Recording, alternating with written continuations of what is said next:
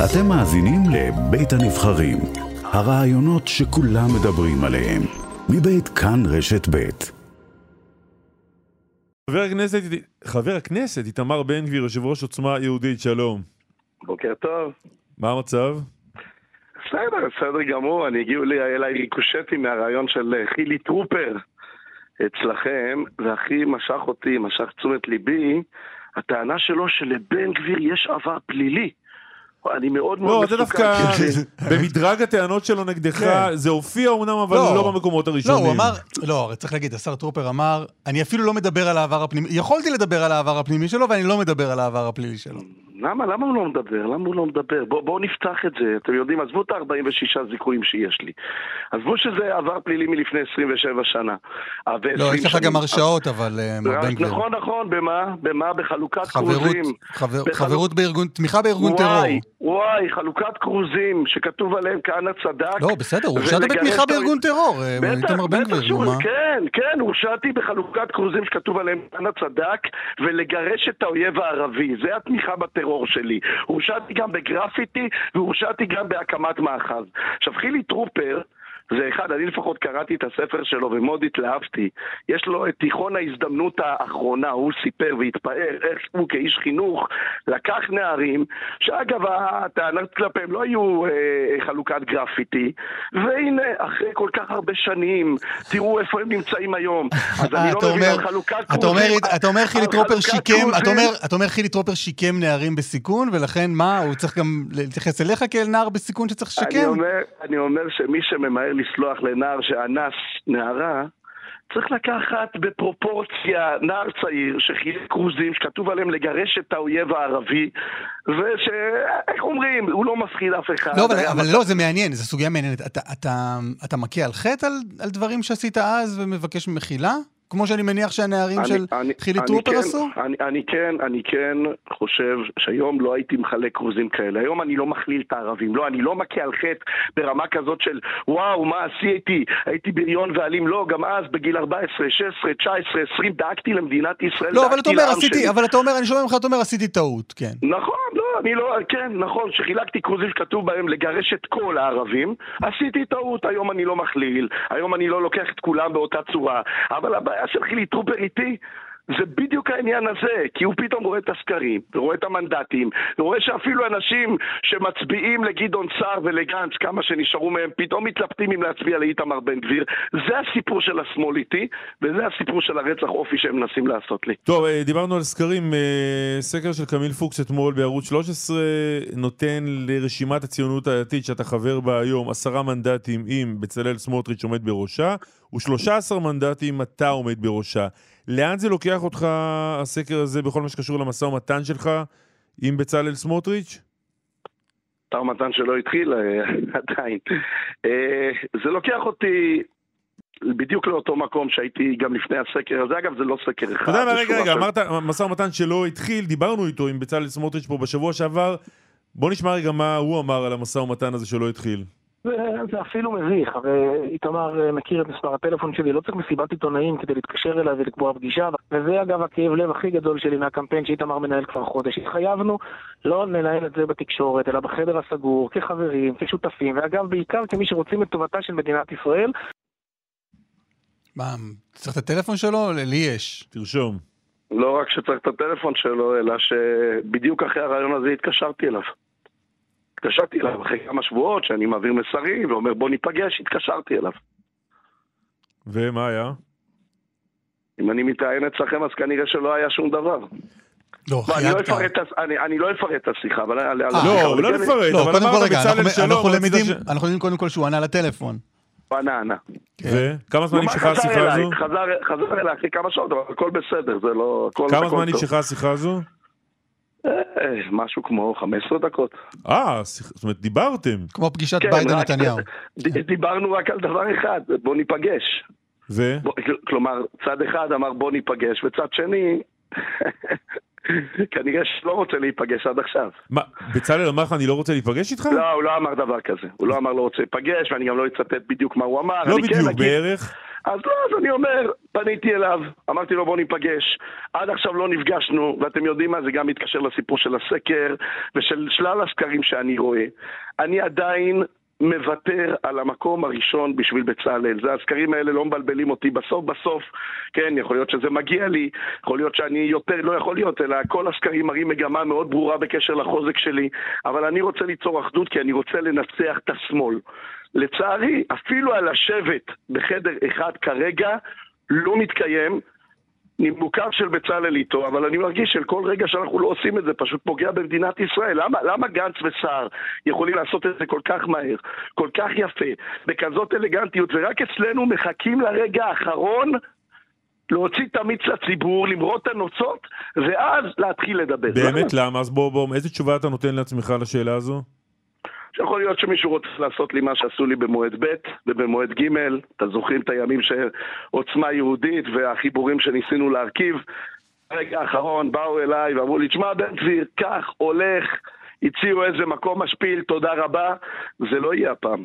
זה לא יקרה הפעם כי אנחנו יותר חזקים, זה לא יקרה הפעם כי אני בא בכלל ממקום אחר. אבל מה זה לא קורה הפעם? הנה, זה קורה הפעם.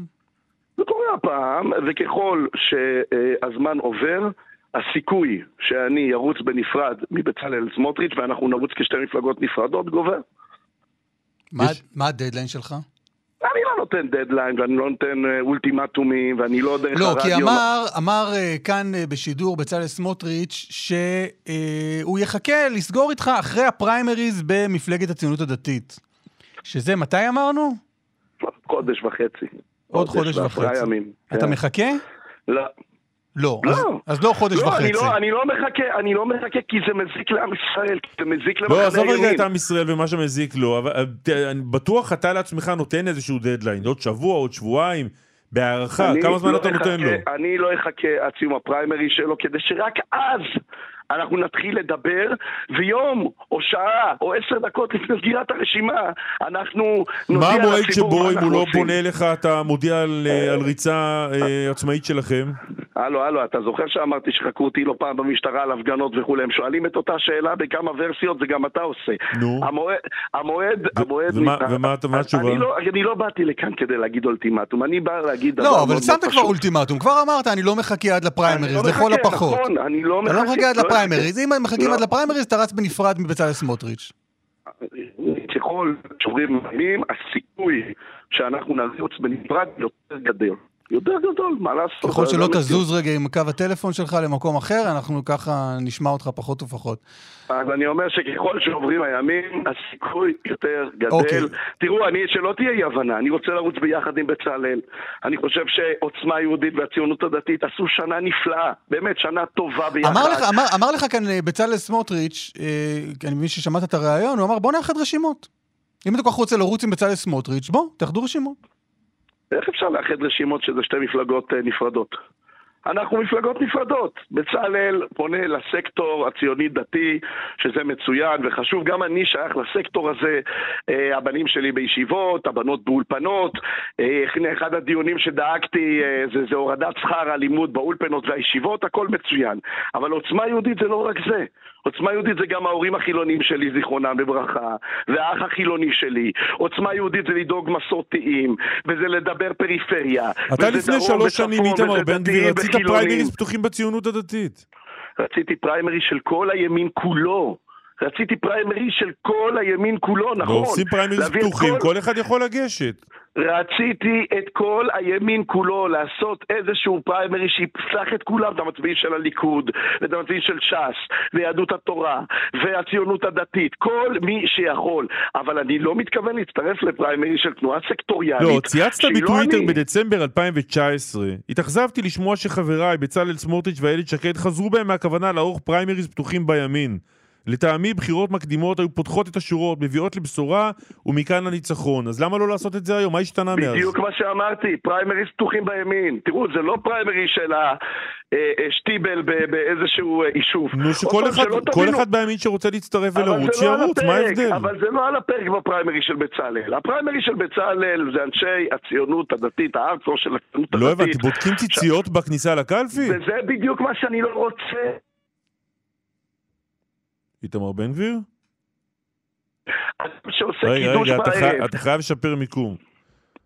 אני אומר שאני... הייתי אומר לך לזוז קצת ימינה או שמאלה, ימינה אתה לא יכול, תנסה קצת שמאלה. ימינה אני לא זז. אני אומר דבר פשוט. הוא אגב לשפר מיקום, הוא בדיוק עובד על לשפר את המיקום מול סמוטריץ', וסמוטריץ' לא עונה לו. אני אומר דבר פשוט. מבחינתי אדם שלא חובש כיפה, עושה קידוש והולך לים בשבת, גם הוא חלק מהמפעל האדיר שאנחנו עושים כאן.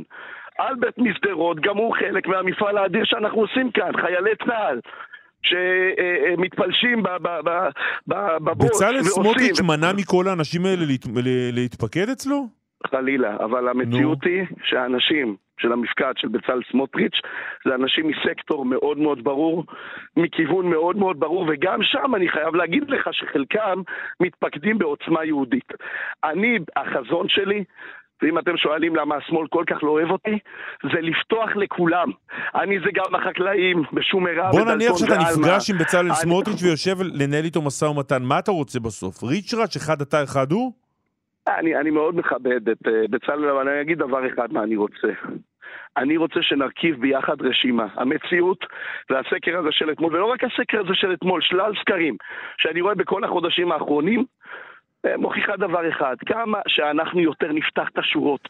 לא, זה אמרת, אני מדבר איתך עכשיו על הרשימה, מה אתה רוצה? אז אני מסביר, אני רוצה רשימה. שלא יהיה מצב שאתה כל הזמן אומר לו בוא ניפגש, ואז הוא ייפגש ולא תדע מה להגיד לו. לא, אני אגיד לך, אני יודע בדיוק מה להגיד לו, נרכיב ביחד רשימה. הרשימה יכולה להיות בוודאי אנשים עם כיפות סרוגות, מהארדקור של הציונות הדתית, אבל הנציגים של עוצמה ברשימה, אם תרצה, זה גם מנתיבות, זה גם מדימונה, זה גם מתל אני שואל אותך על אחוז אנשי עוצמה יהודית ברשימה. אתה דורש ממנו 50%, אחד אתה, אחד הוא. אני את המשא ומתן ננהל איתו. אני כן אומר לך שהרשימה צריכה להיות מורכבת בשוויוניות, לפחות בשוויוניות. תראה, היום כל הסקרים מוכיחים שעוצמה יהודית יותר גדולה ממה שנקרא מפלגת הציונות הדתית. ולכן אני שואל, מה הדרישות שלכם ברשימה? ולמרות זאת, שים לב מה אמרתי לך ברעיון, האסטרטגים שלי כועסים על זה, אבל אני אומר את זה. מקום הראשון, אני נותן לבצלאל, מוותר לו. לא בגלל שהוא יותר חזק, אלא בגלל שאני חושב שאם זה הסיפור, האחדות כאן יותר חשובה. שני אתה, שלישי ורביעי אתה? אני רוצה שהרשימה הזאת תהיה מורכבת בשוויוניות. מה כל כך קשה להבין מה זה שוויוניות? קלמן ואסף באמת... לא, אתה בכוונה לא אומר מה זה שוויוניות. אתה גם מאמם את המסרים וגם אתה כועס עלינו שאנחנו לא מבינים. אתה בכוונה לא אומר ריצ'ראץ'. נו מה, אנחנו... טיפשים אנחנו פחות. תגיד רגע, בסדר, הבנו, אתה לא תגיד מה שאתה לא רוצה להגיד. אתה בקשר עם בנימין נתניהו? תגדיר קשר. אתם מדברים? מדברים, ודאי שמדברים, מה זאת אומרת? מתי דיברתי איתו פעם אחרונה? לא, בוא, באמת. לא ביקשנו לדעת מה היה בשיחה, כולה מתי זה היה? אני מעריך את נתניהו, חושב שבעזרת השם הוא יהיה ראש הממשלה הבא של מדינת ישראל, וכן יודע שכמה שנהיה יותר גדולים ויותר חזקים, אני אגיד לך למה אני שואל, כי הפעם האחרונה ששמענו את בנימין נתניהו מתבטא בעניין שלך, זה היה בריאיון ליונית לוי, בחדשות 12 לפני שנה וחצי, והוא אמר, איתמר בן גביר לא יהיה שר בממשלתי.